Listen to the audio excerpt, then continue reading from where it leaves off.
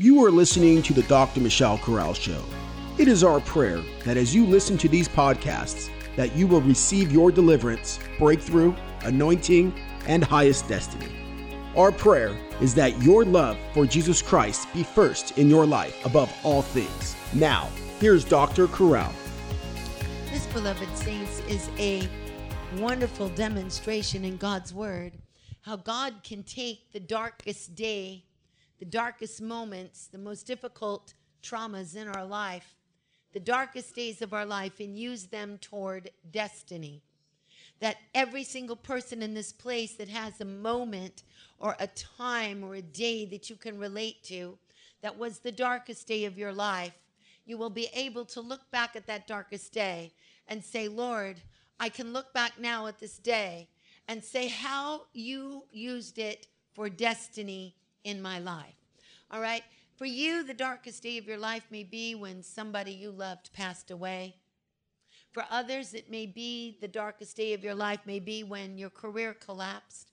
It could be when your very best friend betrayed you and said things to you that you'll never forget.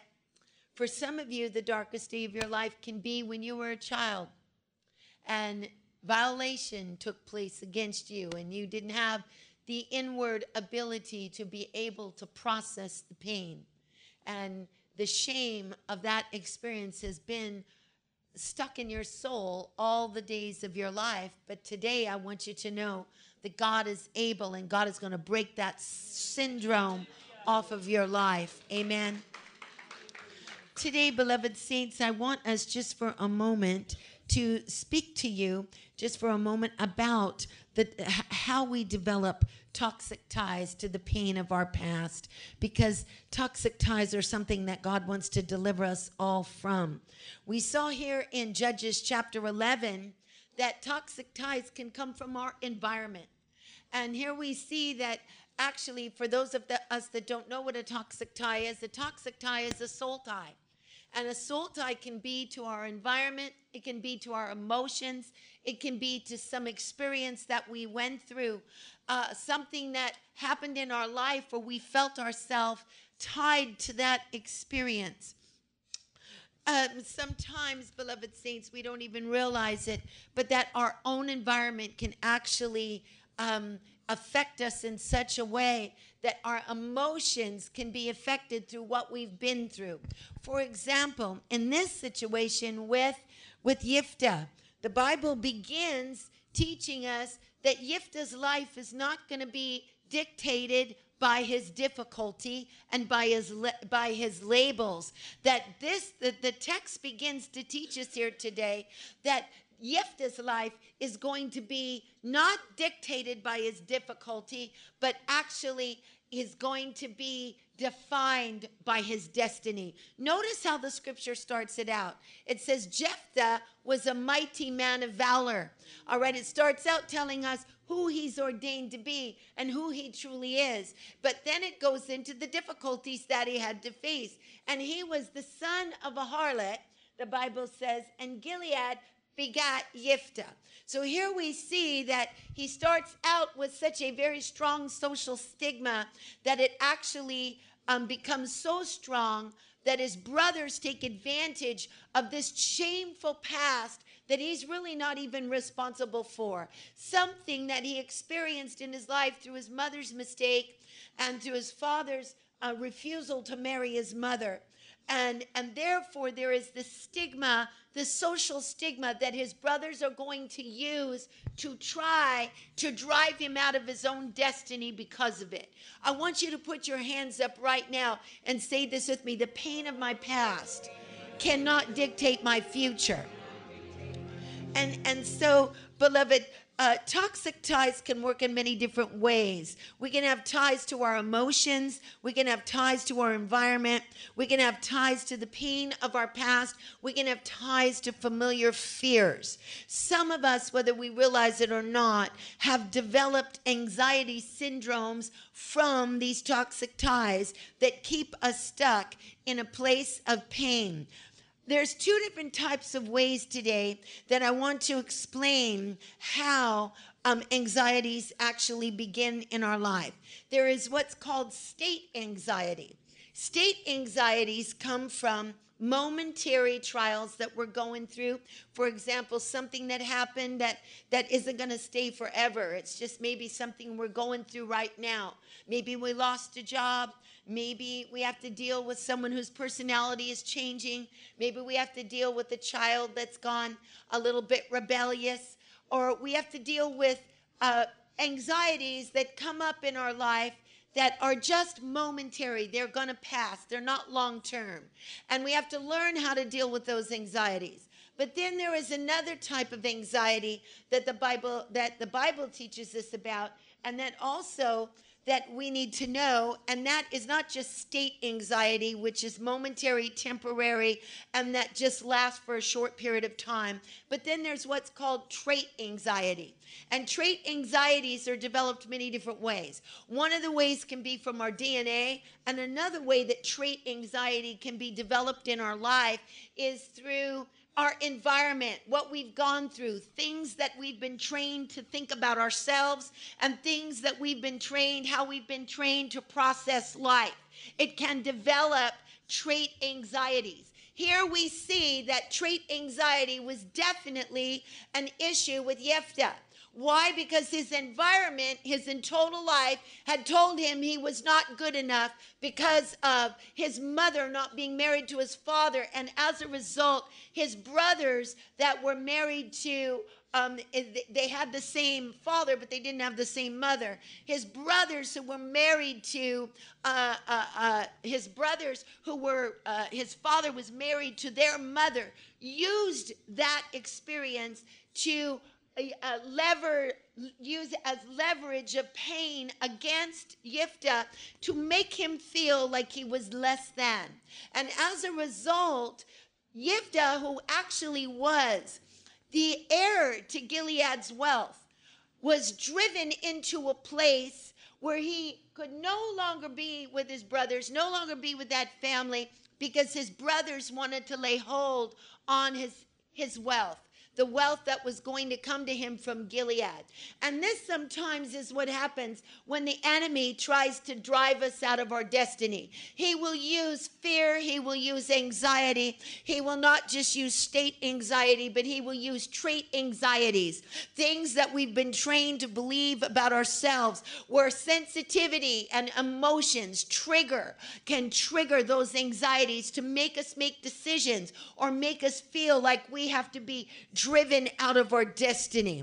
Okay? And sometimes these trait anxieties are induced by familiar fears that we have in our life, or some type of circumstance that we have to deal with on a continual basis. So today, God wants to deal with these anxieties and these fears. And sometimes those fears can keep us stuck. It drove Jephthah out. He didn't need to leave. He was the heir of Gilead's wealth. Gilead was actually, biblically speaking, he was the great-grandson of Joseph. All right? So the wealth of Joseph went on to the son of Joseph, who was Manasseh. Manasseh's son was Machir, and Machir's son was Gilead. So we see that the environment was a mass amount of wealth that his entire family had managed to drive him out of that destiny and to make him go to another place where he was strange, where he didn't know, where it wasn't his environment, a place where he was forced to survive. And some of us right now feel like we've been driven out of our destinies, and we've been driven to a place where we feel like we're forced to survive. So when we are in a place where we feel like we're forced to survive, this is where God's deliverance is going to come into our life, because when we're in a place where we feel like we're forced to survive, we develop certain things that help us survive, that help us make it through. And we don't necessarily want to be like that. We don't necessarily want to have to resort to some of the things that we've had to resort to in order to stay alive. But this is what happened to Jephthah. But God has seen it, and I'm here today to tell you that God is going to call you out of that place where you feel like you've been distanced from your destiny, because He's got something for you that is so great. And what looks like the darkest day of your life is actually going to be used for the greatest moment of your life. God is going to use it for His honor and for His glory. All right, so I want you to see that Jephthah was driven into a land, and notice in the text, go to verse 3 of Judges 11, and notice in the text there it says, he went to dwell in the land of Tov. All right, it says Tob in English, but Tob in Hebrew, it actually translates Tov. And the word Tov in Hebrew is the word good. All right, so you want to think, what good can possibly come out of your own brothers treating you in such a way that they drove you out of the place of your inheritance and made you get out of the house because of the stigma of shame that they were placing upon you, and going into that land, away from the land of Israel, into a place called Tov. Okay, Tov is a name that the prophet Samuel actually gave to that place. Okay, we don't know if that is the original name of the place. All right, but it is a place, and Samuel, throughout his writings, as we shared last week when we were sharing in the book of Ruth, that oftentimes Samuel, he's the author of the book of Ruth and author of the book of Judges, Samuel the prophet, when he would want to say something prophetic or give us some prophetic insight, he would change the name. Like, for example, last week we saw how he changed the names of the sons of Elimelech to Mahlon and Chilion. Okay, Mahlon meaning ailing and Chilion meaning extinction. Nobody's going to name their child ailing and extinction. But these names were changed to show us the fruits of selfishness. All right, and the same thing now we have here, that he is changing. We don't know if this was the original name of the place, because it is in a place, a city outside the land of Israel. It's in the land of the Ammonites, but yet it has a Hebrew name. Okay, so obviously we know this is not the original name of the place. The name of the place is Tov. Tov in Hebrew means good. So you might say, how can the darkest day of my life be good? Because that's exactly what happened to Jephthah. Okay, he was driven out, never in a very horrible way, a way of complete rejection from his brethren, a way of feeling completely socially stigmatized by the shame of his mother and his father not being married, and left in this place to try to survive.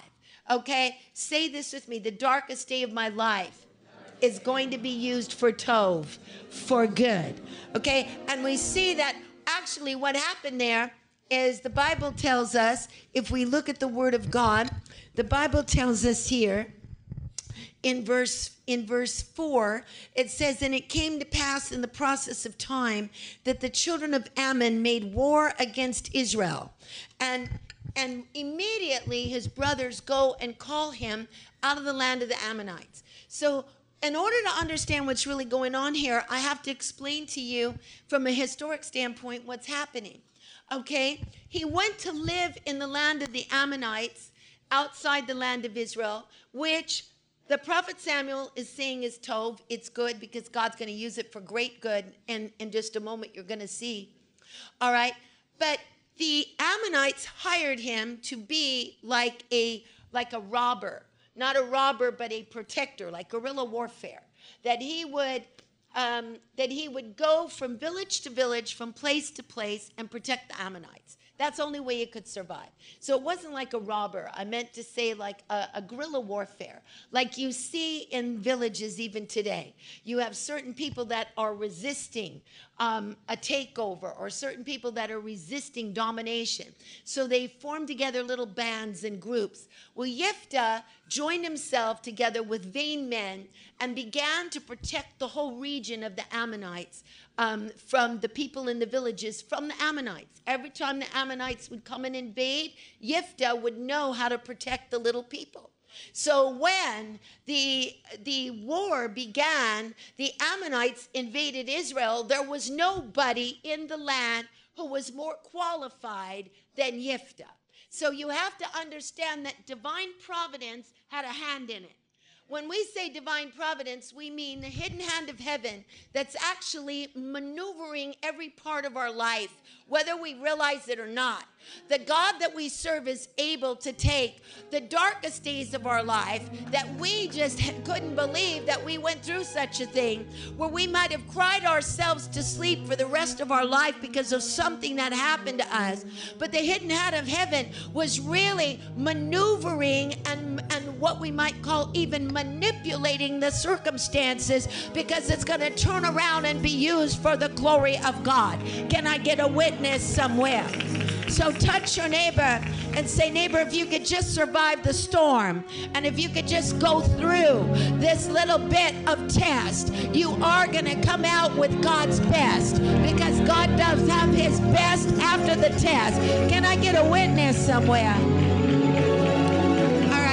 So I want you to see it really, really clearly that he went into the land, and this is why Samuel calls it Tov, because God already had a good plan. The Bible says, see the plans that I have for you, saith the Lord, the plans that are of good and not of evil, to give you an expected end. So I want you to know that the anointing in the house today is an anointing where God is going to take the very darkest thing of your life, the darkest day of your life, the darkest circumstance of your life, the most excruciating day of your life, and God is going to use it for his glory. He's going to turn it around 365 degrees. What God did here is he was forced to go into the land of the Ammonites and brought down to a very shameful position to have to defend the people in the villages from the Ammonites. But he learned about how they were, what kind of military might they had, all of their strongholds, all of the places where they were, so that when the children of Israel were invaded by the Ammonites, guess who they had to get? The very brothers of Jephthah had to go to Jephthah and say, you know what, we drove you out of here, but we're really sorry. We need your help right now. Would you come back, and would you be the head over us? You see how divine providence, how the hand of God can maneuver every event in our life and turn it around and use it for his glory. Can I get a witness somewhere? All right. So today, beloved saints, what I want us to see is not only how God brought this to pass for Jephthah, because Jephthah ended up being called back and was the leader over the land, the entire land, and he became a judge. And he became very respected and got back not only his place in his position, but he got back all the wealth that the enemy had stolen from him, and his brothers were literally at his feet. So we need to see several things when we look at Jephthah. Number one, we need to see that our life is not limited by the labels that people call us. All right, that is why the Bible begins with that Jephthah was a mighty man of valor.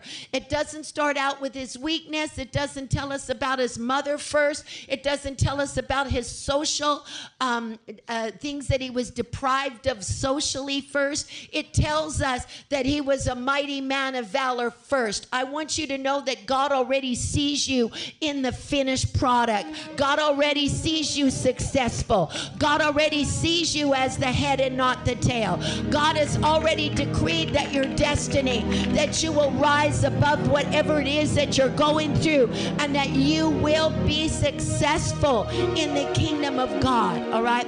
The second thing we need to see here is how God uses our pain to train for greatness. Say this with me. The God that I serve uses my pain to train for greatness. This is exactly what happened. If he had not been driven out of his own land and gone into the land of the Ammonites, this is where, in a very painful condition and a rejected place, in a place where he felt isolated and separated from his own brothers, a place where a social stigma was so strong that it made him feel less than his own brothers, so that they could try to get a hold of his wealth and get a hold of his inheritance by driving him out and using shame to control his life. Put your hands up right now and say, I'm not going to settle for less. I'm not going to be in a condition where take a job or take a position that's below what God wants me to do because I feel forced to do it because of shame. In the mighty name of Jesus today, the God that I serve is going to break that shame off of me, because I am being delivered from the shame syndrome. In the name of Jesus, can I get a witness somewhere? Okay, so here we see, saints, here we see he was driven into this place, and God used it for his glory. That's why Samuel calls it Tov.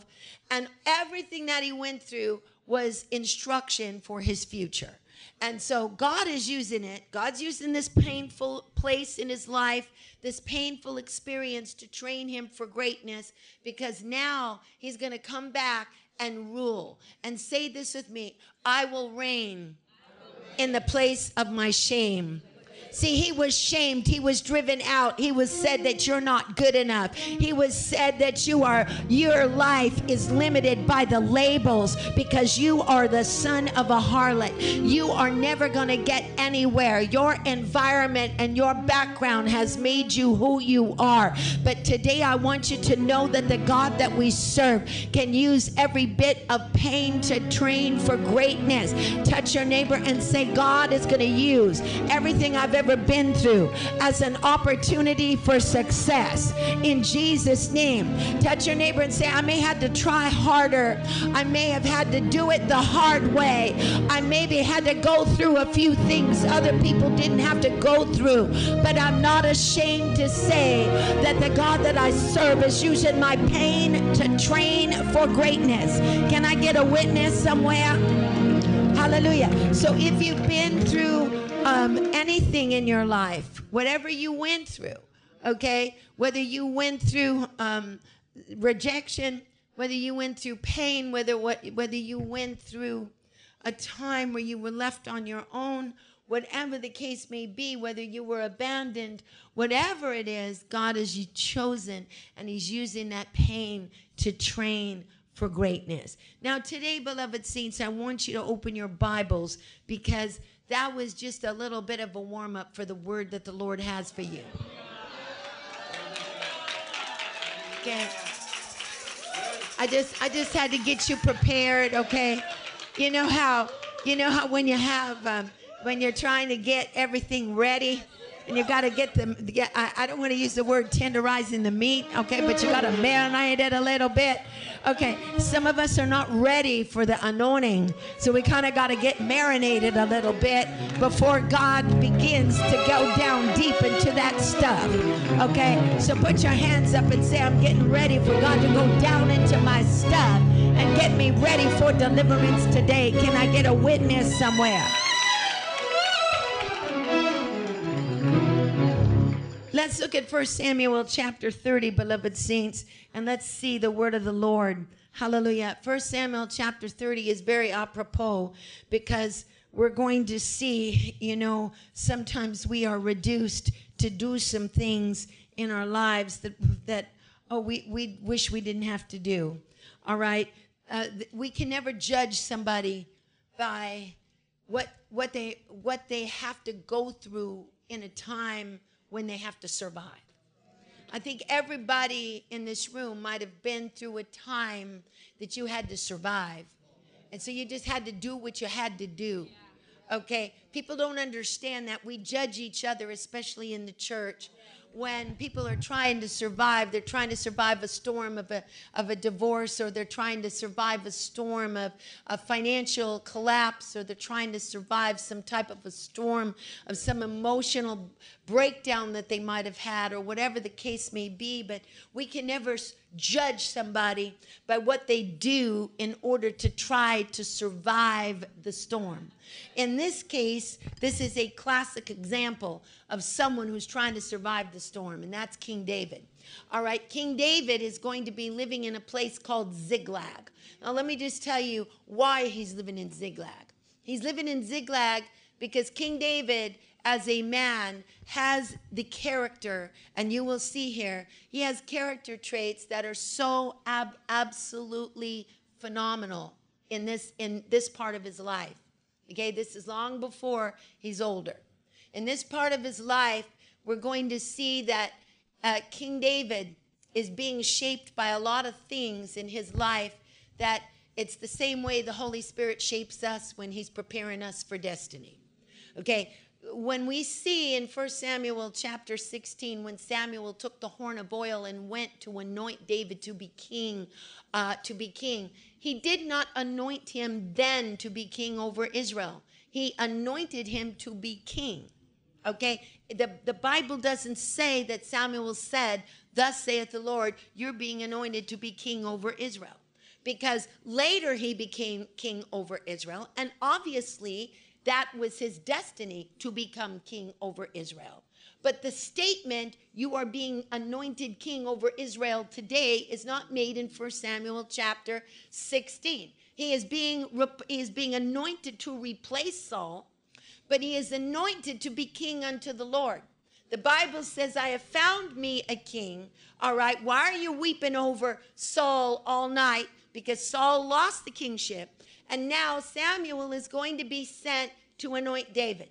And so that first anointing is really an unusual anointing. Let's look at it in 1 Samuel chapter 16 before we look at 1 Samuel 30. And I want you to see it here in 1 Samuel 16. The Bible says, "The Lord said unto Samuel, how long are you going to mourn over Saul, since I have rejected him from being king over Israel?" And the Bible tells us in verse 13, if we look at the word, verse 13, the Bible says, the Bible says, "Then Samuel took the horn of oil and anointed him in the midst of his brethren, and the Spirit of the Lord came upon David from that day forward." So this was the day of David's anointing for his future. This was the day of his anointing, and obviously his future is to be king over Israel. All right? And obviously this is a day when he was anointed to be in that position, but this was not a public ordination. This was not a public declaration that you are going to be the king of Israel. This is something between David and God. This is something in his heart that he knew that God was putting in his heart for his future. And there are many of you right now in this room. You have not had a public platform yet to be able to launch what God has told you you are going to do. But you already know from the Spirit of the Lord, because you already have that experience of the Spirit of the Lord taking the oil and putting it on your head. And that oil is going to remain with you. And that oil that you felt and that anointing that you felt was the anointing that God promised you your prophetic destiny and your prophetic purpose. I don't know how many people have not yet stepped into their platform, but you know that God already made you that promise, and you're already carrying an anointing for that future. Can I get a witness here if that's you? All right. What actually is going to transpire here is that David, who's being anointed, and obviously the manifestation of the anointing is going to be made very clear to King David. He's going to go immediately out, and the first thing he's going to do is become Saul's armor bearer. And he's going to love Saul, and he's going to love Saul so deeply, and he's never going to change that type of love that he has for Saul. This is going to be a test, okay? And then from there, he's going to slay Goliath, the obvious sign of the anointing to bring giants down. Touch your neighbor and say, tonight we need the anointing, because the sign of the anointing is to bring down the giants. Can I get a witness somewhere? Okay, so in 1 Samuel chapter 17, he is going to bring down the giants. He brings down Goliath. But after 1 Samuel 17, the understanding of what this anointing was all about was an anointing to prepare him for his ministry. You see, there's 3 stages of anointing in our lives. There's an anointing, there's a stage that prepares us for what God's got for us. Then there is a partial release of that destiny. Then there is the fullness of that destiny.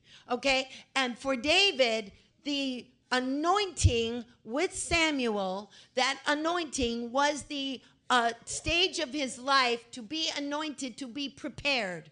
Because soon, many years after, he's going to be anointed to be king of Judah. And then later, he's going to be anointed to be king over all Israel. So he's going to have 3 anointings. Put your hands up right now and say, today, I'm going to receive those 3 anointings for my deliverance. Can I get a witness somewhere? Okay? So we have to understand what this first anointing is all about, because we'll not understand what's going to happen in 1 Samuel 30 until we understand what's going on here. Okay, this first anointing that David is going to be anointed with is the anointing to see, does he have the character traits within him to be king?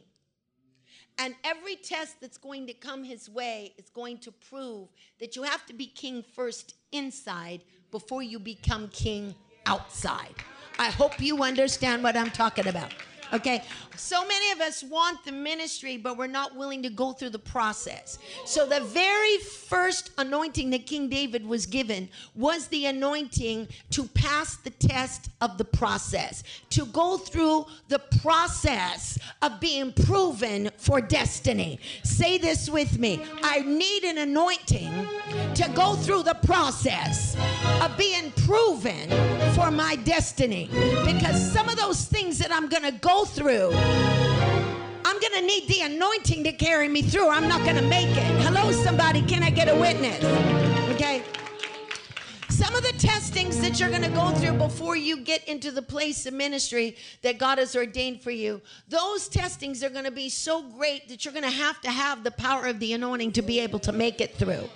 Okay, you're not going to be able to make it through on your own. You're going to have to receive that power of God to be able to make it. And that is what David's first anointing was all about. It was between him and God. God told him, you are going to be king, but it was not something public. The public did not know. Many of you in this room, nobody knows really who you are yet. Nobody really knows where you're going. Nobody really knows what God has put inside of you. But you know what God has put inside of you. You know who you are. It's between you and God. And some of us right now in this room are in the place of going through the proving process of destiny, and we need the anointing to make it. Can I get a witness? Okay, so we need to see here, beloved saints, that this anointing to make it. David is going to be faced with Goliath is not a problem. Touch your neighbor and say, enemies that you see are really not a problem. Say this with me. It's the enemies you never expected that can really be the problem. Hello? Hello? Okay. In Hebrew, the word for enemy is the word oyev. And sometimes it's very closely related. That word is very closely related to another word that is a word that denotes not knowing the person's your enemy. Okay? So oftentimes we come up against enemies that we never thought were our enemies before. Okay, so King David is anointed to be Saul's armor bearer, and he slays Goliath because the anointing is upon him, and through divine providence, he becomes the king's son-in-law. And as a result of being the king's son-in-law, he becomes so successful from the anointing that's upon him that anointing is now going to make him be in a very vulnerable position, because Saul is going to become extremely jealous of his anointing. Okay? And as a result, the Bible tells us that the maidens came and they sang before the tribes of Israel. And they sang, Saul has slain his thousands, but David has slain his tens of thousands. And they danced with the timbrel. And Saul said, they've ascribed to David tens of thousands, but to me, they've only ascribed thousands. And the Bible says in 1 Samuel chapter 18 that he eyed David from that day forward. And the Bible says that the Spirit of the Lord left Saul and an evil spirit came upon him. All right, so now David is going to be tested with the powers of darkness. Okay, the scripture continually tells us that Saul had an evil spirit. All right, and that evil spirit operated in Saul every time David came around. Every time David's name was mentioned, the evil spirit became very riled up. Okay, sometimes I want you to know that the very anointing that you're carrying, okay, the very anointing that you're carrying, the enemy gets riled up because he knows where you're going, and he'll do anything in his power to try to stop you from getting to the place that God has ordained for you. So as Saul continued, he obviously still remained king for a while. The Bible says that Saul reigned 1 year, and the second year, 2 years of his reign. What does that mean? It doesn't mean Saul only reigned 2 years, but it means only 2 years Saul was anointed in his 20-year reign. So 18 years he spent pursuing David with an evil spirit. All right? So now we need to see something. David's test was, how are you going to react to Saul? Obviously, David had the ability within himself, and even with the men that were gathered unto him, to every time Saul pursued him, to take Saul down. Okay, he had the ability to fight back. He had the ability to wipe him out. Saul has slain his thousands. David has slain his tens of thousands. But David's test was, I'm not going to retaliate, and I'm not going to use revenge. Okay? This is something extremely important for us to understand, because revenge is sometimes, and resentment sometimes can be hidden in our heart for things people do to us that are so unfair. Resentment, revenge. You know, what is revenge? Does it mean you just take a baseball bat and smash somebody's car? Or is revenge really, sometimes we use revenge with gossip. We get back at somebody by gossiping about them. Or revenge, we treat somebody a different way because they did something to us, so now it's the cold shoulder. Okay, this is a form of revenge. Okay, or we don't talk to somebody. We give them the silent treatment. And we just say, I can't talk to them. God told me not to talk to them. Okay? Whatever we come up with that has no grounds in Scripture, we use that as our excuse, okay? And we don't talk to individuals. Well, I'm just going to tell you today what David's test was. David's test was, and this is why the whole book of Psalms is written, the ones that David wrote. He compiled the book of Psalms. He divided it into 5 sections. He didn't write all the Psalms, but he wrote most of the Psalms. And most of these Psalms were Psalms that he defines the enemies of his soul. The enemies of his soul were not just physical enemies. The enemies of his soul were his own emotions to try to get him to sin. Okay, to sin with his mouth, sin with his thoughts against Saul, and to take revenge against Saul. Because if he would have taken revenge, and if he would have become resentful and tried to even defend his own self with Saul, then David would never have been able to come to the place that God is going to bring him. All right? So we need to understand the character traits of David. Look at Psalm 39, verse 1, just for a moment, so you can understand what we're talking about. Psalm 39, verse 1. Psalm 39, verse 1. Let's put it up on the screen really quick, and we're going to see this. The Bible says, I will take heed to my ways, that I sin not with my tongue. I will keep my mouth with the bridle while the wicked is before me. Who was the wicked? It was Saul.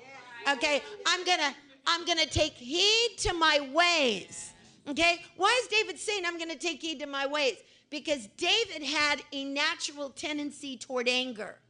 All right, this is why the Bible calls him ready. He was ready. The Bible says the young man was ready when he came to be anointed by Samuel. What does it mean to be ready? Ready is a Hebrew euphemism that is the same thing as somebody who turns red a lot. Doesn't mean he was a redhead.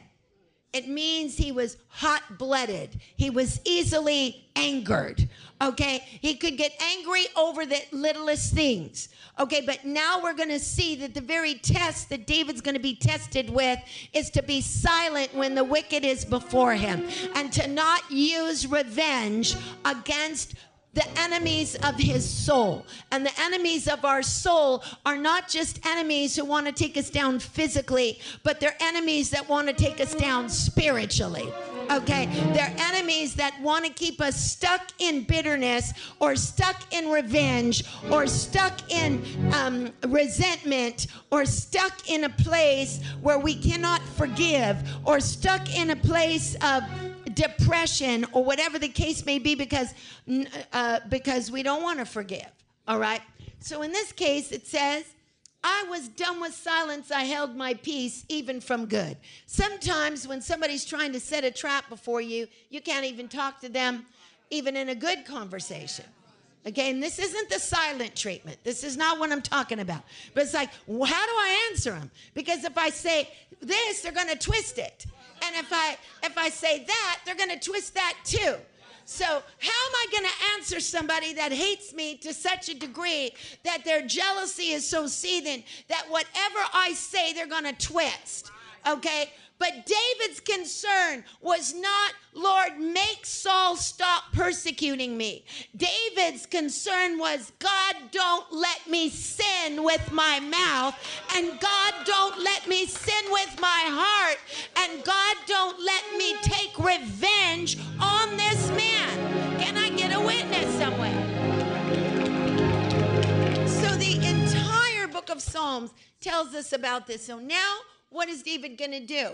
If he can't defend himself, and Saul is the king of Israel, and everyone is going to listen to Saul. Sometimes people in authority, influence is a very dangerous thing when it's used wrong. You can influence people and control them to hate somebody. You can influence and control people to hate a people, like Haman.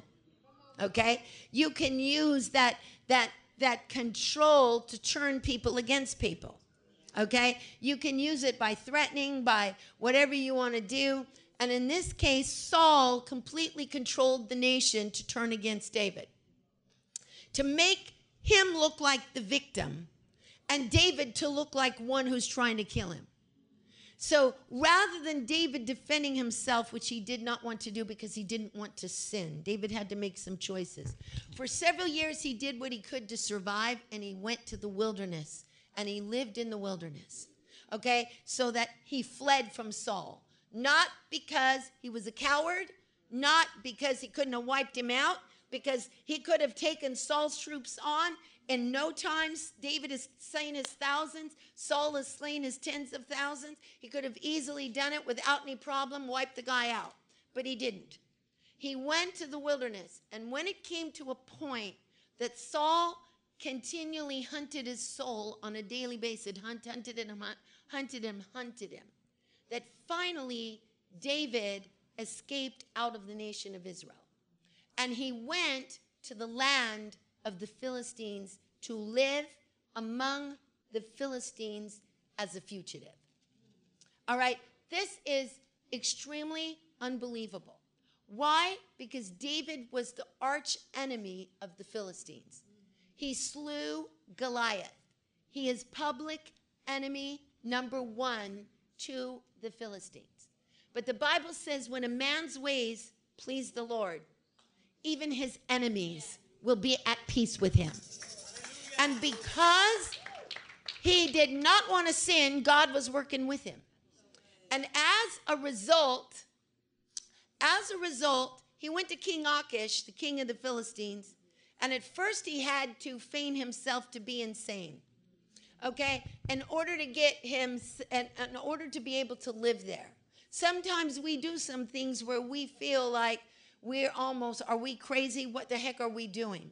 All right? But David had to feign himself to be insane to live there. But after being there for a long time, King Achish became David became his confidant. And the lords of the Philistines did not trust David, but Achish did. And the only thing David asked God was never let the Philistines go to war with Israel while I'm here. Okay, so I can be protected here because he would never go to war against Israel. And so, like Jephthah, David fought wars for the Philistines in order to survive in that place. Some things that we do to survive, people don't understand. Things that we do to be able to make it. I can't get any help in here. Has anybody here had to do some things that you say, God, I don't understand why I did it, but I had to do it to survive. Because if I didn't make that decision, I don't think I'd be standing today. Okay, so David now comes into such loving favor with King Achish that Achish gives him a place called Ziklag to live. Ziklag is a place, it's a very unusual place. It's a place like some of us have to go, in a place of survival. And sometimes we go to an isolated place in trying to survive the storms of life. We go way out there in a place where people don't understand us, where nobody can see us, just a place where we can hide from everything, and we just have to try to make it in that place. David was in that place for a long time. He was in Ziklag. It's taken very similar to a place, the Bible says in 1 Chronicles chapter 11, the Bible says, actually 1 Chronicles chapter 12, verse 1, the Bible says about Ziklag that he held himself close when he hid from Saul. To hold himself close means that he held his emotions. He had to go to Ziklag to live there so that he could not take any revenge upon Saul. All right?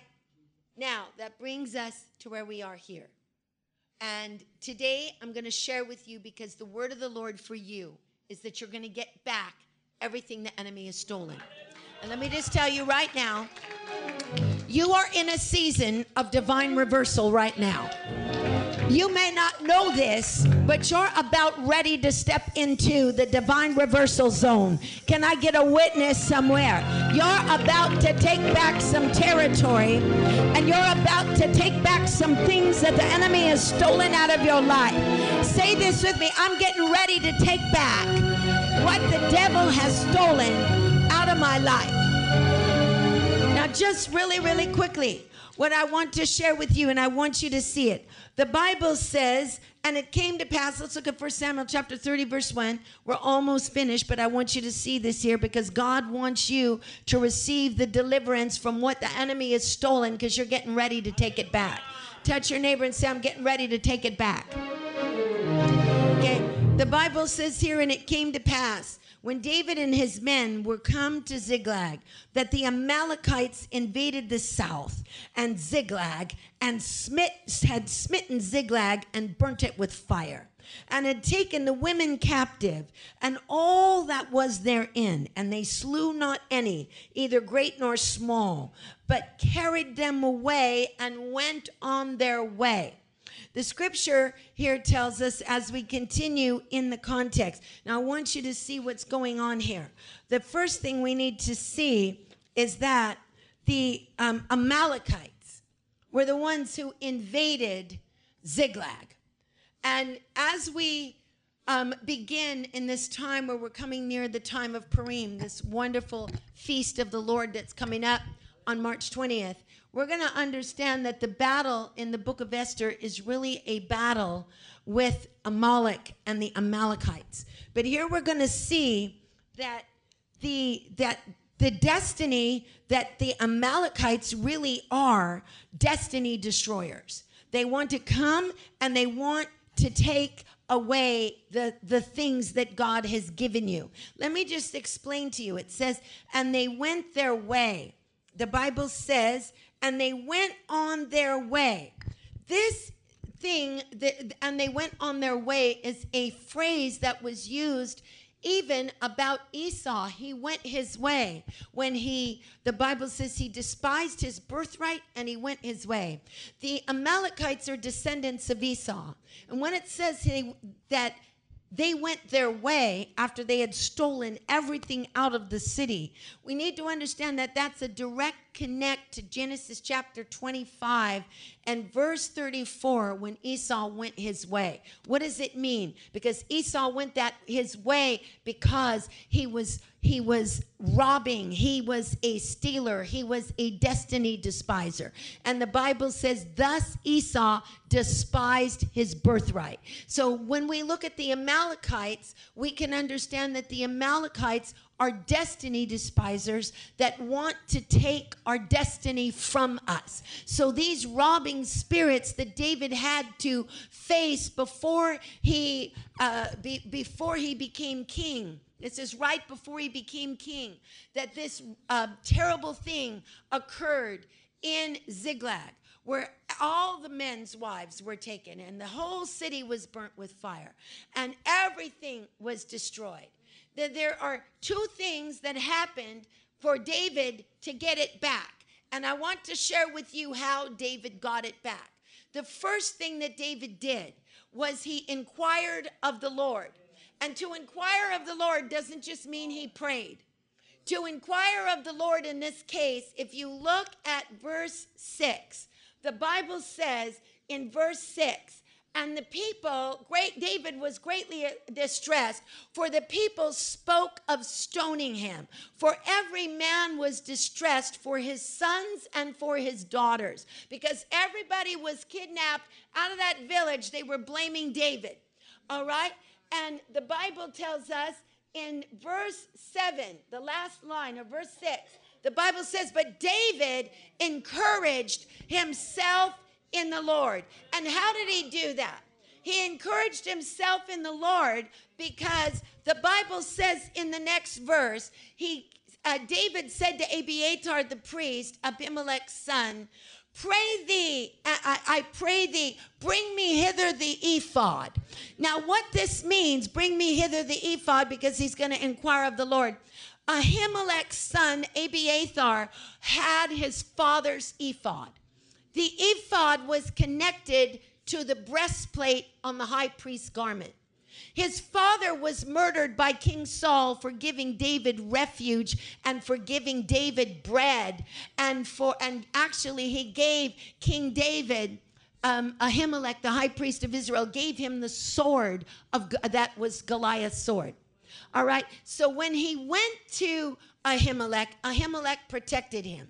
But what I want you to see, beloved saints, is that the emphasis is on the ephod. The ephod was a garment that was attached to the breastplate. It was an anointed garment. And when the high priest of Israel wore this garment, the high priest of Israel would pray, and he would pray to the Lord and put his hands on the breastplate. And God would light up the breastplate supernaturally with lights. And on the breastplate, because the breastplate was filled with the stones of the 12 tribes of Israel, and inscribed inside the stones were the names of every tribe written in those stones. How they got written inside the stones, no one knows.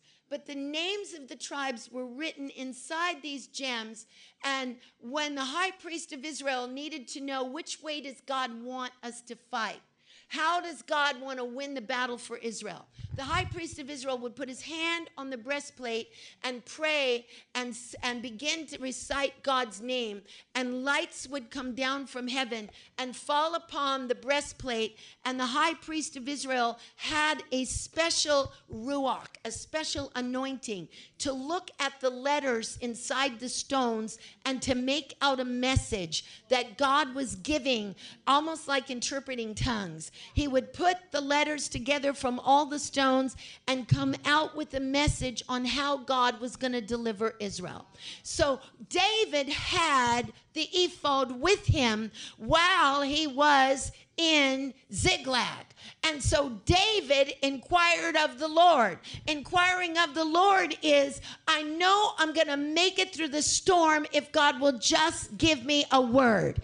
If I can just get a word, I can get out of this place.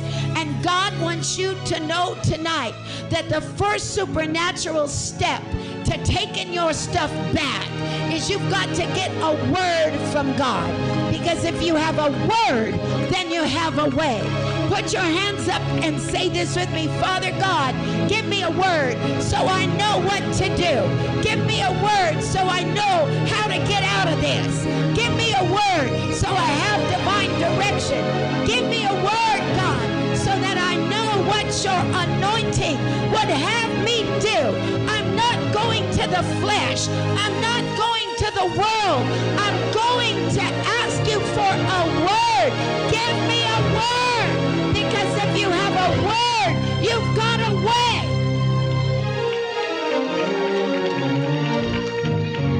So David, look at the word. Bible says, verse 8, David inquired at the Lord, meaning he asked Ahimelech. Look at verse 7. And David said to Abiathar the priest, Ahimelech's son, Ahimelech is the high priest of Israel who is now with the Lord.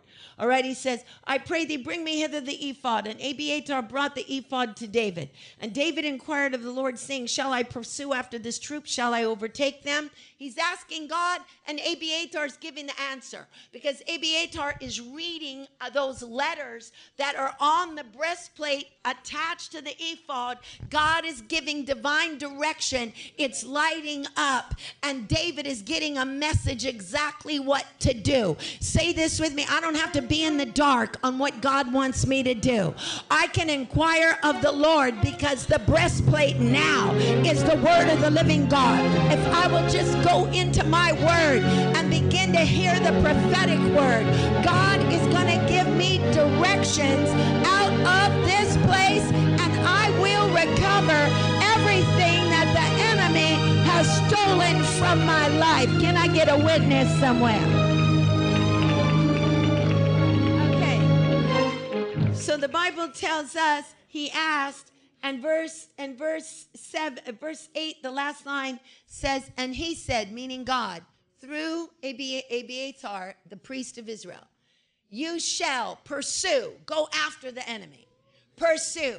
For you shall surely, look at the word, you shall surely overtake them, and without fail recover all. Touch your neighbor and say, that's my word for tonight. If I pursue the enemy and I go forward in what God's called me to do, then I'm going to recover everything that the devil has stolen out of my life. Say this with me. I'm going to recover everything that the enemy has stolen out of my life. Now, I want you to understand what happened from this point.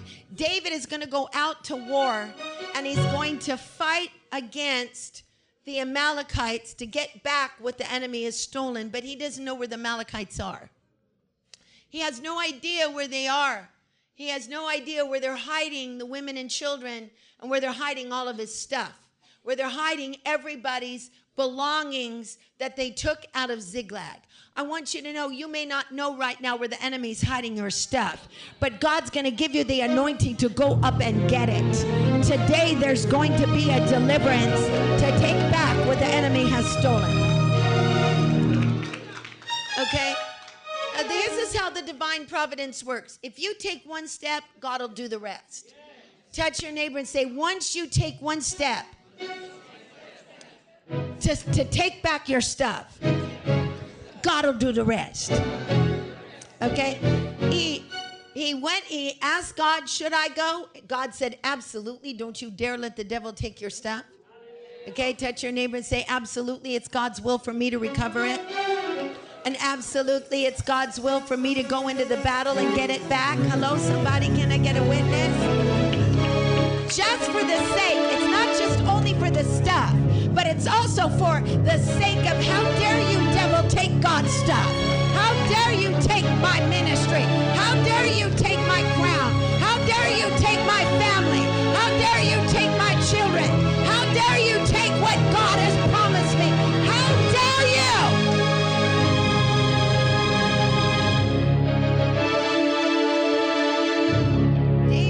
David leaves. He sets out with 600 men. 200 of them are way too weak.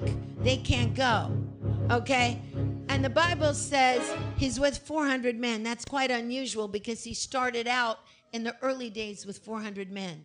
These men that he's going with are selected men that are going to go and find the Amalekites. Now he's going to need God's power to find out where are they. Say this with me. I'm going to find out where the root is. Say this with me. I'm going to find out where the devil's hiding my stuff, and I'm going to go and get it. Say, come on, somebody, put your hands up and say, I'm going to go after it. I'm going to find it because God's going to show me right where it is. Okay? That means God's going to show you. God's going to show you when it was taken, how it was taken, and you're going to have the grace to go back and to get it. All right? Maybe not physically, but surely by prayer, by fasting, by whatever God shows you to do to get it back. All right? All right, so David sits out. He doesn't know where they're hiding, but all of a sudden his men find somebody in the field, one straggler in the field. The straggler in the field is an Egyptian. The men go up to him. He's panting. He doesn't have any breath. He's like out of breath. He's fainting. And the men of David take him and they give him some food to eat. They figure this guy's escaped from something. He looks like he's been running for days. So they give him some food and they begin to bring him back, and they give him a lot of sweet things. They give him raisin cakes and they give him water, and they get the guy back to life. And they say, where are you from? They say, oh, I'm an Egyptian, and my I'm a slave. I'm an Egyptian, and my master is an Amalekite. And he said, yes, I'm all worn out because the Amalekites invaded this territory a few days ago, and we just got done burning the city of Ziklag with fire. Hallelujah. That means God sent that little guy into the pathway of David to tell him exactly where his stuff was. God's about to take you to the place where your stuff is, and he's going to show you exactly how to get it back. Somebody ought to say, I'm getting ready to get it back. Hallelujah. Somebody ought to give God the praise. Hallelujah. David finds out that this guy, because he's with the men, and this servant of the Amalekites says yes. They said, how about if you take us to where they took everything? Take us to the place where they're hiding right now. The young man says, swear to me that you're not going to kill me. They said, we swear. You just take us to where the Amalekites are. David followed the little guy and came to the Amalekites, and he saw everything there. As a matter of fact, the Amalekites, the Bible says, were dancing and they were feasting with all David's stuff. Touch your neighbor and say, the devil might be feasting right now with some of my stuff, but there's gonna be a surprise attack. Put your hands up right now and say, I'm getting ready for a surprise attack. A surprise attack. Oh my God. Touch your neighbor and say, surprise attack. Now let me just tell you for a moment what that surprise attack is. See, the devil thought the last time that he came and attacked promise you that you'd never get back up again. He thought when he burned your Ziklag that you could never survive the storm. He thought the last time that he took you down that you would never have the strength to recover from it again. But one thing the devil didn't know, the ephod was in your camp. I hope somebody understands what I'm about to say here. Touch your neighbor and say, the devil thought he was taking me out, but he didn't know I had the ephod in my camp. You see, the ephod is going to cause you to come back. You're going to be able to take it back through the ephod of God's power. Somebody ought to shout in here.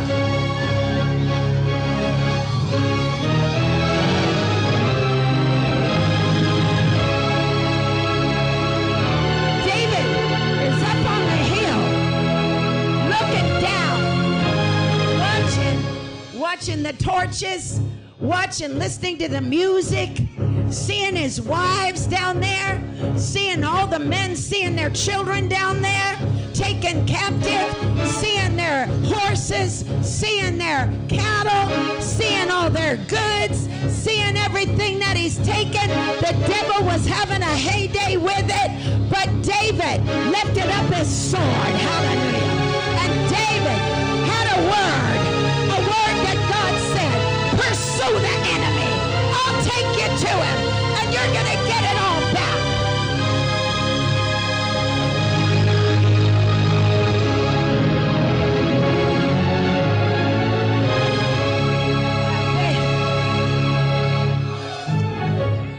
Now the next thing that happens is David fights, and the Bible says, hallelujah, and David smote them, verse 17, from the twilight, even, verse 17, from the twilight to the evening of the next day.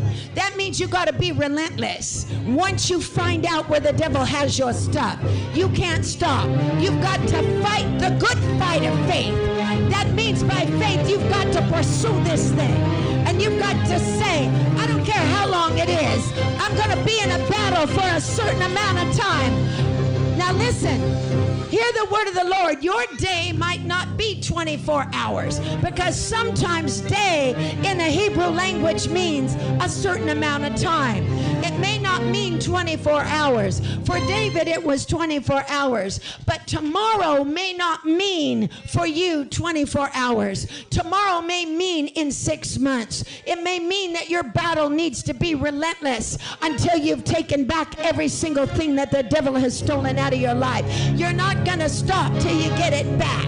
You're not going to stop until the devil starts releasing one thing after another.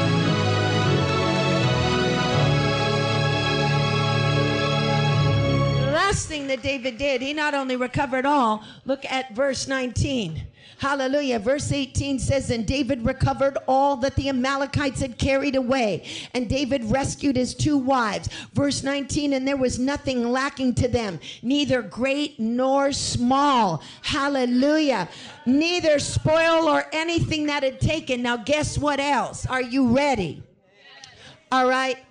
David not only recovered everything that was his and everything that belonged to all of those who had it stolen, but David also took some spoil from the enemy. Touch your neighbor and say, neighbor, I will get some blessings out of this battle. Touch your neighbor and say, neighbor, I'm not going through this for nothing. I'm going to take some stuff. Not only the stuff that's mine, but I'm going to take some stuff from the enemy. Say this with me. I'm going to come out of this with more influence, with more power, with more blessings, with more anointing, with more wisdom. In the mighty name of Jesus. Go on and give God some praise and give God some glory. Give God some praise and give him some glory in the house. Somebody should just praise the Lord. Give him praise.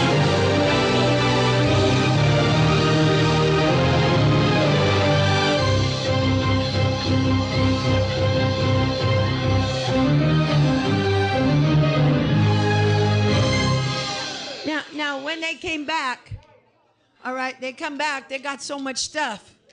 Okay, they're coming back with a long train. Okay, they're coming back with not just with what they left. They're coming back with their wives. They're coming back with their children. They're coming back with their goods. They're coming back with everything the devil stole. But now they got some other stuff too. Okay, they've got horses from the enemy. They've got saddles from the enemy. They've got diamonds from the enemy's camps, whatever kind of jewels they were wearing in those days. They've got chariots from the enemy. Hello, somebody. They've got spears from the enemy. Say this with me. I'm going into the enemy's camp, and I'm going to confiscate some of his weapons of war. I'm going to confiscate his weapons of war.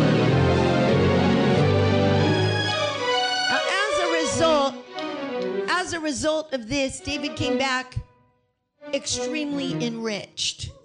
Okay? David came back not just with his stuff. When you come out of the battle, you're not just coming back with your stuff. After you come out of this trial, it's not just getting your stuff back. That's just the bottom. That's just the baby stuff. Okay, that's a miracle. That's a big miracle. But that's not where it ends. Okay, you're coming back with what the enemy has, and you're going to take it from him. You're coming back with blessings out of the battle. Let me explain this principle to you. This was a principle that was established by Moses. When the children of Israel went to war, it was Torah law that they would come back with spoils from the war. They wouldn't just come back with victory. They came back with enrichment. You're going to come back with wisdom. You're going to come back with anointing. You're going to come back with power. You're going to come back with promotion. You're going to come back with doors opened. You're going to come back with things that you never thought that God was going to give you. You're going to be able to take it back. All right? And you know what David did with those spoils? There were so many. The sons of Belial were there. 200 men that were there that were too weak to go to war. David wanted to give them the spoils because they didn't go, but they stayed back and they protected because they were too weak. David said, you're all going to get some spoils too. And some of the men in the camp said, no, they didn't go to war. They don't deserve it. But David said, no way, they're getting it. Okay, David's righteousness is just, his integrity is beyond. What David did was, God allowed this to happen, not only to bless David with increase, but this had to be done before he was crowned king. Because little did David know that within a few weeks, Saul would be dead. And David would be anointed king over Judah. And so in order for everyone in Judah to understand, why is David, whom we all love, who was the greatest warrior in Israel, why is he living in the land of the Philistines? Why is he with King Achish, raising questions in the entire nation? Is he the traitor that Saul made him out to be? Well, right before he becomes king, David gets these spoils, and you know what he does? There are 14 cities in Judah. He sent the spoils, not for himself, but he sent them to all the leaders in every city in Judah. He enriched them. Okay?